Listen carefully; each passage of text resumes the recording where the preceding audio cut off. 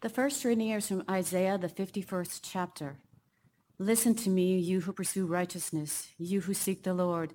Look to the rock from which you were hewn, and to the quarry from which you were dug. Look to Abraham your father, and to Sarah who bore you, for he was but one when I called him, that I might bless him and multiply him. For the Lord comforts Zion. He comforts all her waste places, and makes her wilderness like Eden, her desert like the garden of the Lord. Joy and gladness will be found in her, thanksgiving and the voice of song. Give attention to me, my people, and give ear to me, my nation.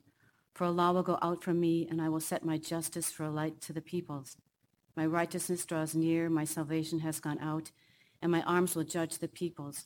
The coastlands hope for me, and for my arm they wait. Lift up your eyes to the heavens and look at the earth beneath. For the heavens vanish like smoke, the earth will wear out like a garment, and they who dwell in it will die in like manner. But my salvation will be forever, and my righteousness will never be dismayed. This is the word of the Lord. Our psalm for today is Psalm 138. I give thanks, O Lord, with my whole heart. Before the gods I sing your praise. I bow down toward your holy temple and give thanks to your name for your steadfast love and your faithfulness, for you have exalted above all things your name and your word. On the day I called, you answered me. My strength of soul you increased. All the kings of the earth shall give you thanks, O Lord, for they have heard the words of your mouth, and they shall sing of the ways of the Lord, for great is the glory of the Lord. For though the Lord is high, he regards the lowly, but the haughty he knows from afar. Though I walk in the midst of trouble, you preserve my life. You stretch out your hand against the wrath of my enemies, and your right hand delivers me. The Lord will fulfill his purpose for me. Your steadfast love, O Lord, endures forever. Do not forsake the work of your hands. The second reading is from Romans, the 11th chapter.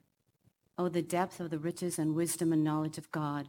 How unsearchable are his judgments, and how inscrutable his ways. For who has known the mind of the Lord, or who has been his counselor, or who has given a gift to him that he might be repaid?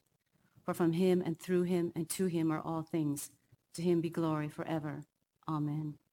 I appeal to you, therefore, brothers, by the mercies of God, to present your bodies as a living sacrifice, holy and acceptable to God, which is your spiritual worship.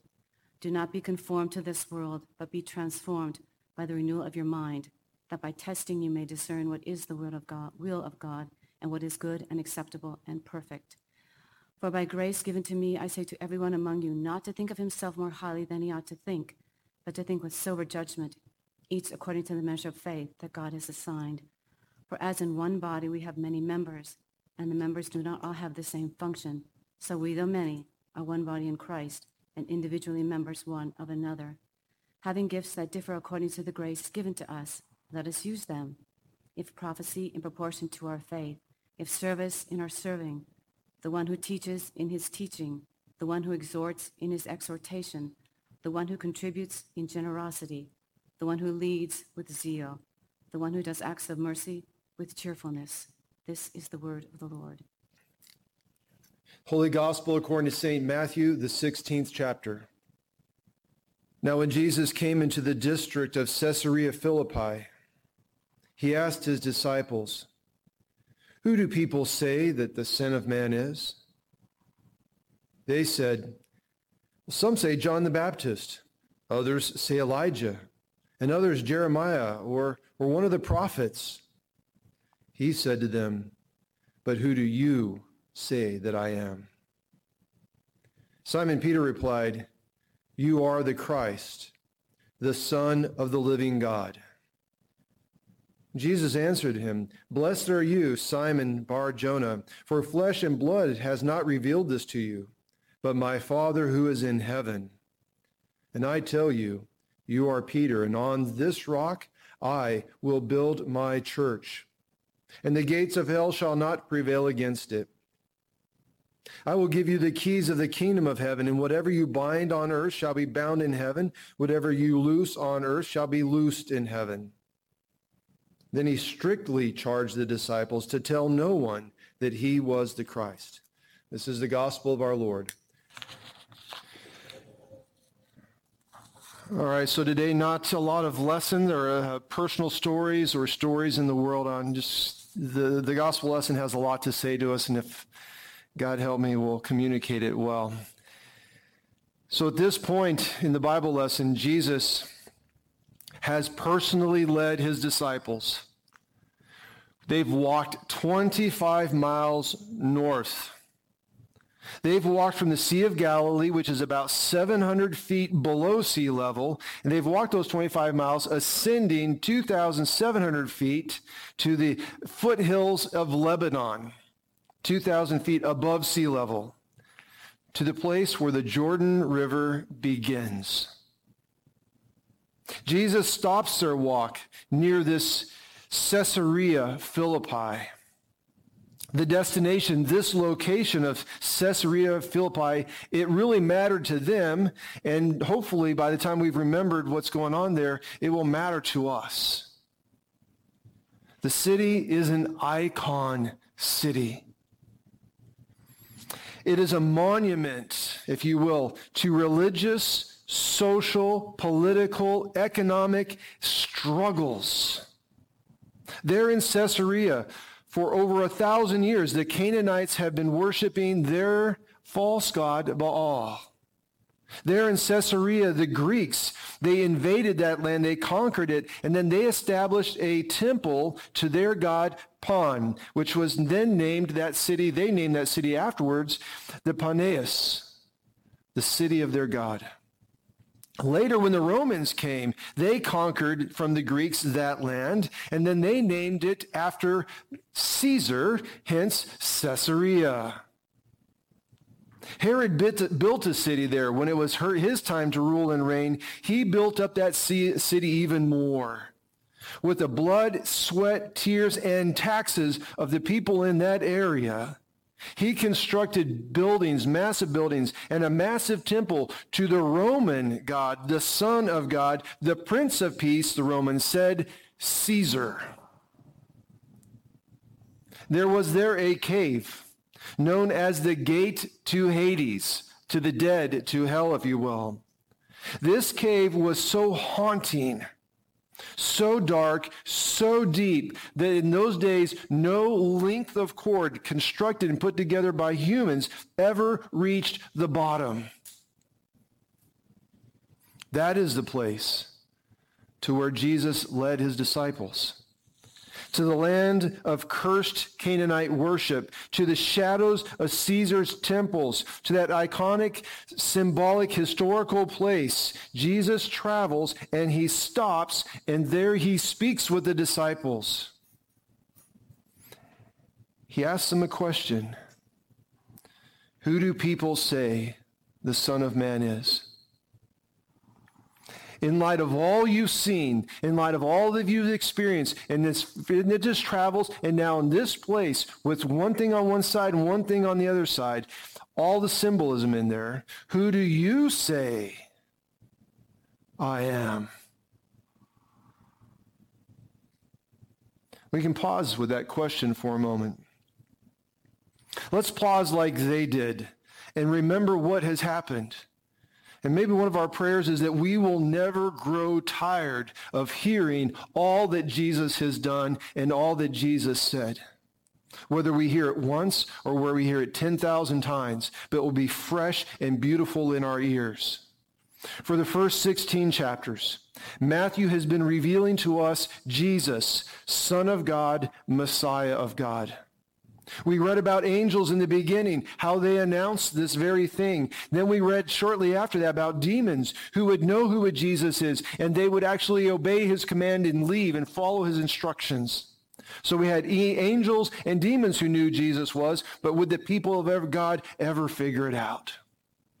Then with that, we read of the Holy Trinity at his baptism. And at baptism, we had the Father, the Son, the Spirit, all in one place, three persons, but one, the mystery there revealed for all to see that this is Son of God. It is God himself filled with the Spirit.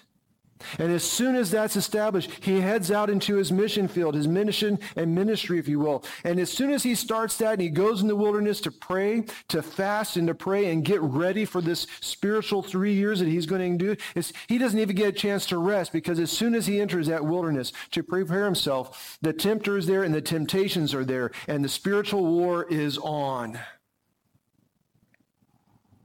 We read about the calling of his first disciples right after that. We read about his teaching about repentance, for people to return to the Lord their God, to repent, for people to confess all the ways in their minds, their hearts, their motives, their whole lives, confess everything that they do that is contrary to God's law. Confess it. We've heard his call to do that they would believe the good news, that God's love and forgiveness and his redemption would win. It's more powerful than our capacity to sin. We read about his power and love miraculously displayed day in and day out, how he healed anybody who came to him. He didn't ask whether they had gotten good grades. He didn't ask how they invested their lives. He didn't ask whether they had successfully done things or failed. He didn't question their motives. If they came up to them and they had a need, he didn't wonder if they were going to use it and spend it wisely. He just gave healing and love to people. We read about those stories time and time again. We also read about worldly religious leaders, powerful people who have privilege and prestige, if you will, who had their lives in order and in control. They didn't want to submit to God's authority in Jesus, and they didn't want to recognize his authority. We have read of his silencing creation storms recently. We have read about his walking over the waters, the seas, and we've read about miraculous feedings, at least 2 of them, where tens of thousands of people were fed. After 16 chapters, the disciples and everybody who has heard this book, we know that Jesus is the promised one. He has come to establish the kingdom of God. There is no uncertainty. There is no question. There is no rival. There is no equal in all of human history to what Jesus has done in these first 16 chapters. Jesus is the Christ of God, and he is the Son of God. Period, exclamation mark. After 16 chapters, we have been given a good look at what the kingdom of God is about because it has been displayed by Jesus. Because of the power, love, wonder, and works, Jesus, there can be nothing less than a recognition, Son of God. And that Son of God, he came for us. He came to save those who are broken and lost. That's us. He came to set people who are enslaved to their sinful ways free. That's us. To reconcile all of the children of God to their Heavenly Father and to show all of the world, all of God's kids, this is the way home.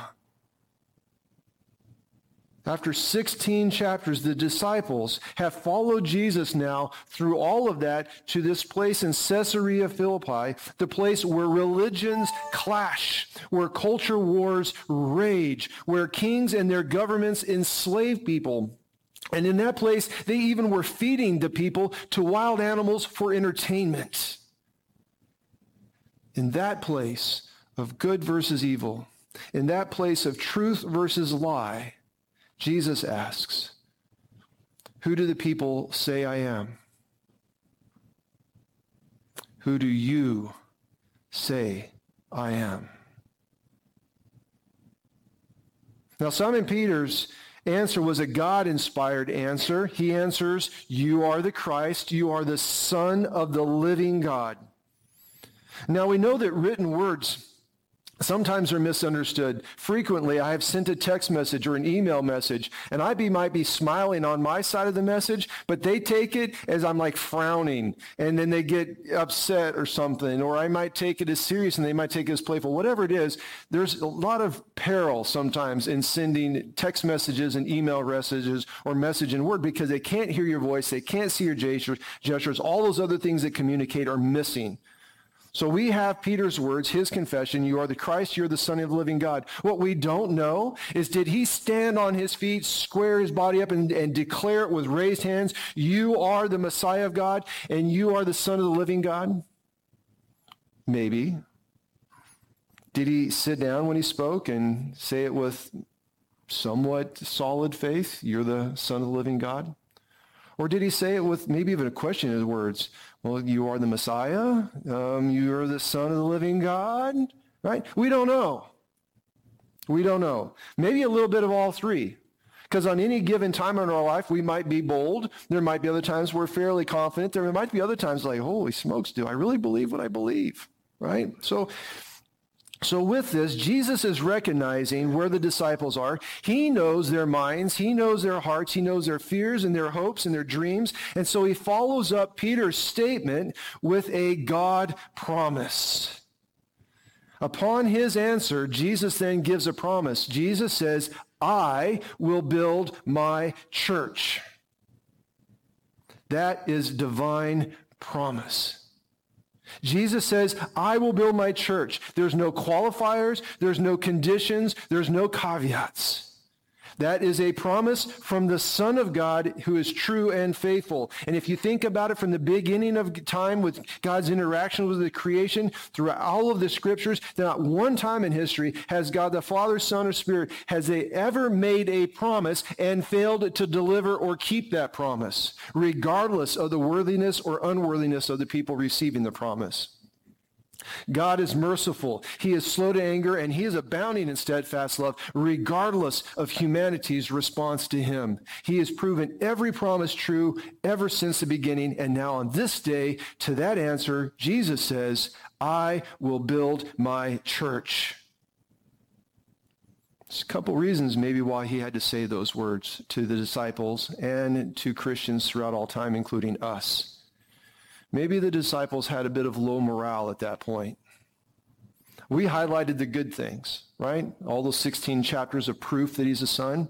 Well, after all that Jesus had done, after all that the disciples had witnessed Jesus do and say, and the person doing it, this new kingdom of God that they had envisioned and longed for and hoped for hundreds and hundreds of years, that kingdom of God was absolutely not coming to life.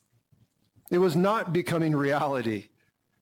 The hope for Messiah was one that the people would immediately recognize and gather behind and follow. The Messiah that they had hoped for would be the one that the politicians would all get in line behind and support and make that world come to life. The Messiah was one that the religious leaders would support and obey. And this Messiah was going to set them free from the Roman captives and make them a premier nation amongst nations for all times. And well, Jesus, at this point, he's only being followed by 12 guys. After all the hundreds and thousands he's fed.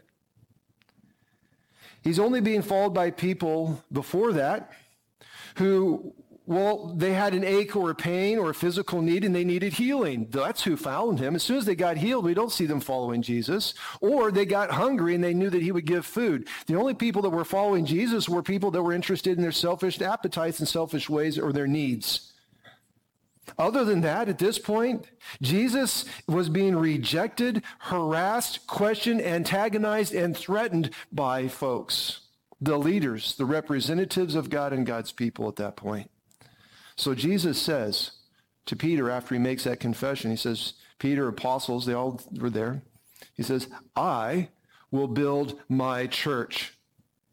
And he's saying as if to say I know the future doesn't look very hopeful for you.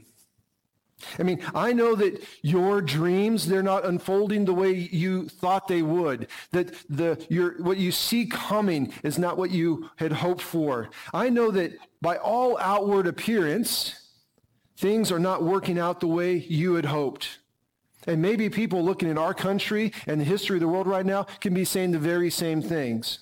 My future is not what I had hoped. The things happening in the governmental place is not what I hoped. The things happening in the communities and in the church, when you just look at world events, there could be a lot of trouble stirring up right now, and we could be going to Jesus and saying, what? Well, Jesus says, I will build my church. Believe me, Jesus says when he makes that promise, if only because of the miracles I've done for you by themselves, believe me. I am the Messiah of God. I am the Son of the living God, and I will build my church. That statement would become a tremendous source of encouragement for disciples then and even now. Remembering all that Jesus has done, piling it into one massive mountain of historic reality. And at the very pinnacle of that mountain, the promise that Jesus will build his church. The disciples could climb that mountain of historical truth and stand on that pillar and believe, because they could see through all the muck and mire of this world, and they could see the other side, that God has made his promise. He's going to build his church, and he's prepared a place for me. His kingdom will come. His kingdom is eternal. Everything else goes away, but that's what they could see through when they stood on top of 16 chapters of Jesus' miraculous love and evidence. Jesus builds his church. There's another reason why, maybe, that Jesus made that promise. It's to confirm the authority. Who has it? Who doesn't have it, right? The church is not built. Sometimes we'd like to think so, but sometimes the church is not built on clever or attractive worship techniques or particularly inspired talkers, speakers, presenters. And we know of churches in our country and throughout time where there has been a particularly charismatic leader, not necessarily grounded in the Word and grounded in Jesus and focused on Jesus, but boy, they have had big followings and lots of money and prestige. That's probably not the church that Jesus is talking about. We know that the church that he's talking about is not built on guilt or a promise of prosperity or other manipulations. The church that Jesus is talking about is not built on strategic marketing plans that are meticulously and professionally carried out. The church of Jesus Christ is built by Jesus and those who know him and who make him known. That simple. The overwhelming evidence of God's power, love, and authority is from God himself. The inspiration of faith, hope, and trust, it is God himself. The capacity to believe comes from God himself. Everything that is firm that the church built on is God himself. The rest of it is fluff. God is personally responsible to create, maintain, and prosper his church. It's the church he builds. He is the authority. He is the foundational rock, and he's everything from that rock to the heights of heaven. The church is then simply the gathering of God's people who live in a blessed relationship with Jesus, who are helping others discover and live in this blessed relationship with Jesus. About an hour ago or so, we had several families in here that had children. We had like over 30 people here this morning.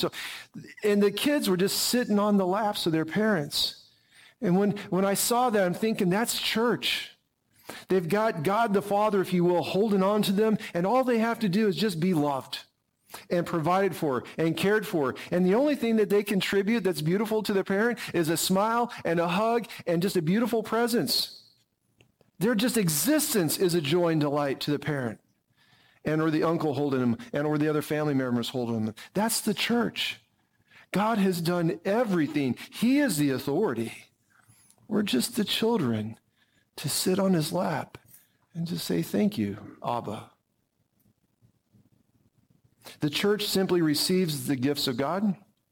We embrace the gifts of God and the God who gives them, and then we share them with everybody that's around us. Simple to be church. In the book of Timothy, chapter 2, or 2 Timothy, chapter 1, there's a neat little piece in there that in some ways kind of summarizes some of these things today. Paul writes, "For this reason, I remind you to fan into flame the gift of God." The gift of faith in all of you've seen, right? Fan that into a flame, which is in you through the laying on of hands, through baptism. For God gave us a spirit, not of fear, but of power and love and self-control. Therefore, do not be ashamed of the testimony about our Lord, nor of me, his prisoner, but share in suffering for the gospel by the power of God, who saved us, who calls us to holy living, not because of our works, but because of his own purpose and grace, which he gave us in Christ Jesus before the ages began, and which now has been manifested in the appearing of our Savior, who has abolished death, brought life, and immortality to light through the gospel. And the gospel is the Messiah of God, Son of the living God, for whom we confess and cling and share. At the edge of two worlds in Caesarea Philippi, two worlds there are a group of Jesus followers, and they're huddled together in Jesus. And with the power of the Holy Spirit in them, they understand and they declare who Jesus is.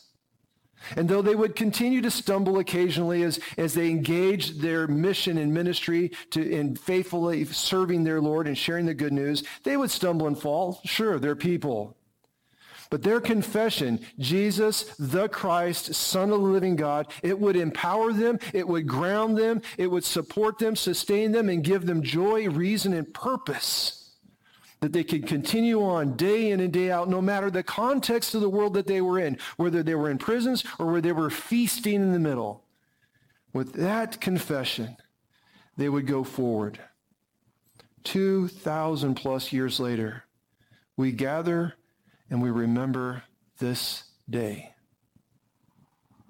With all of the world's monuments of sin and truth wars around us, and there are many right now, we remember and maintain the history of all that Jesus did and all that he said. And we don't let them chisel that mountain down, make it flat. We keep it a mountain for all people to see.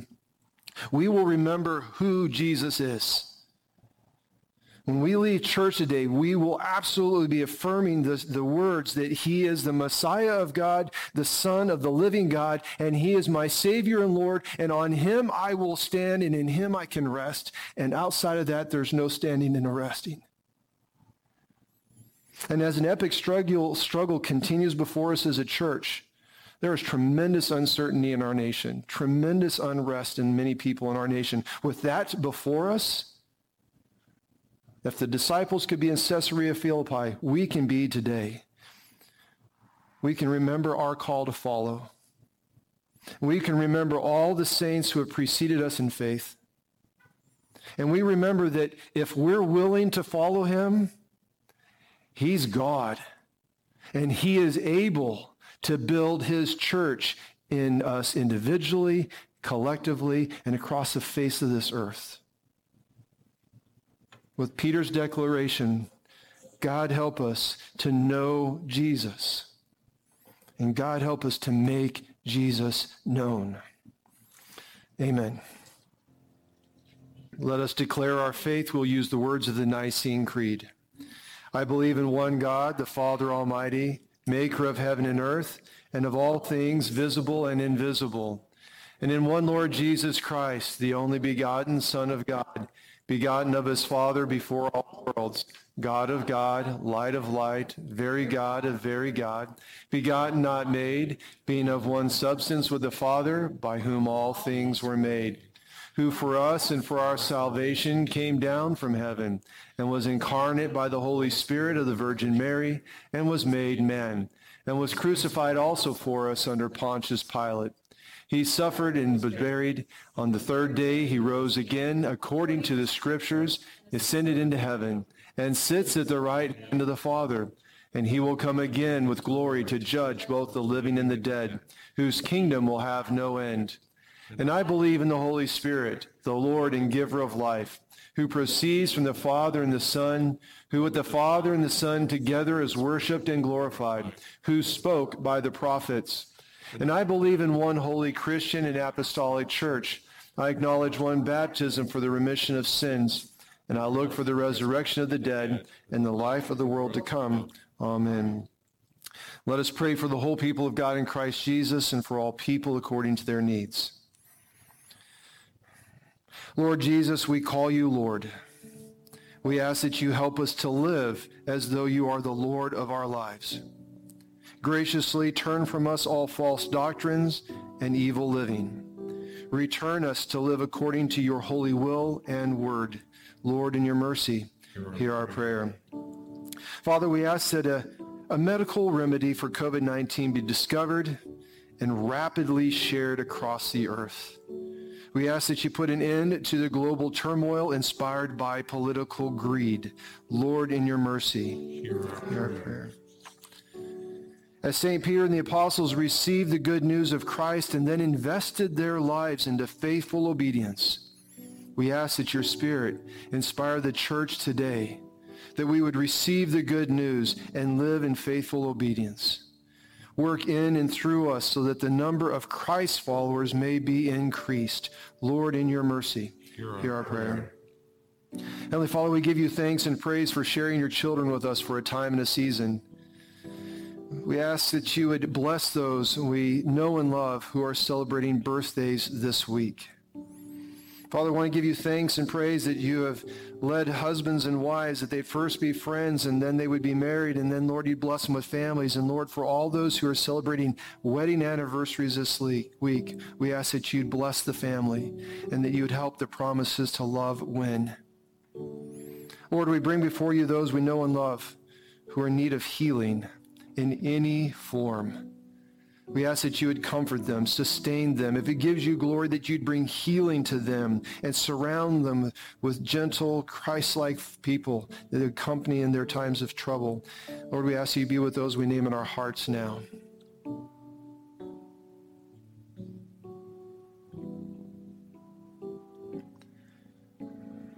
One more prayer request, Lord, if it gives you glory. Let your Holy Spirit inspire a Christian reformation in this nation and the nations of the earth. Reform us so that we might love like you love, serve like you serve, that we would be humble, grateful, and obedient. Lord, in your mercy, hear our prayer. Into your hands, O Lord, we commend ourselves and all for whom we pray. We will trust in your mercy through Jesus Christ our Lord. Amen. Our Father, who art in heaven, hallowed be thy name. Thy kingdom come, thy will be done on earth as it is in heaven.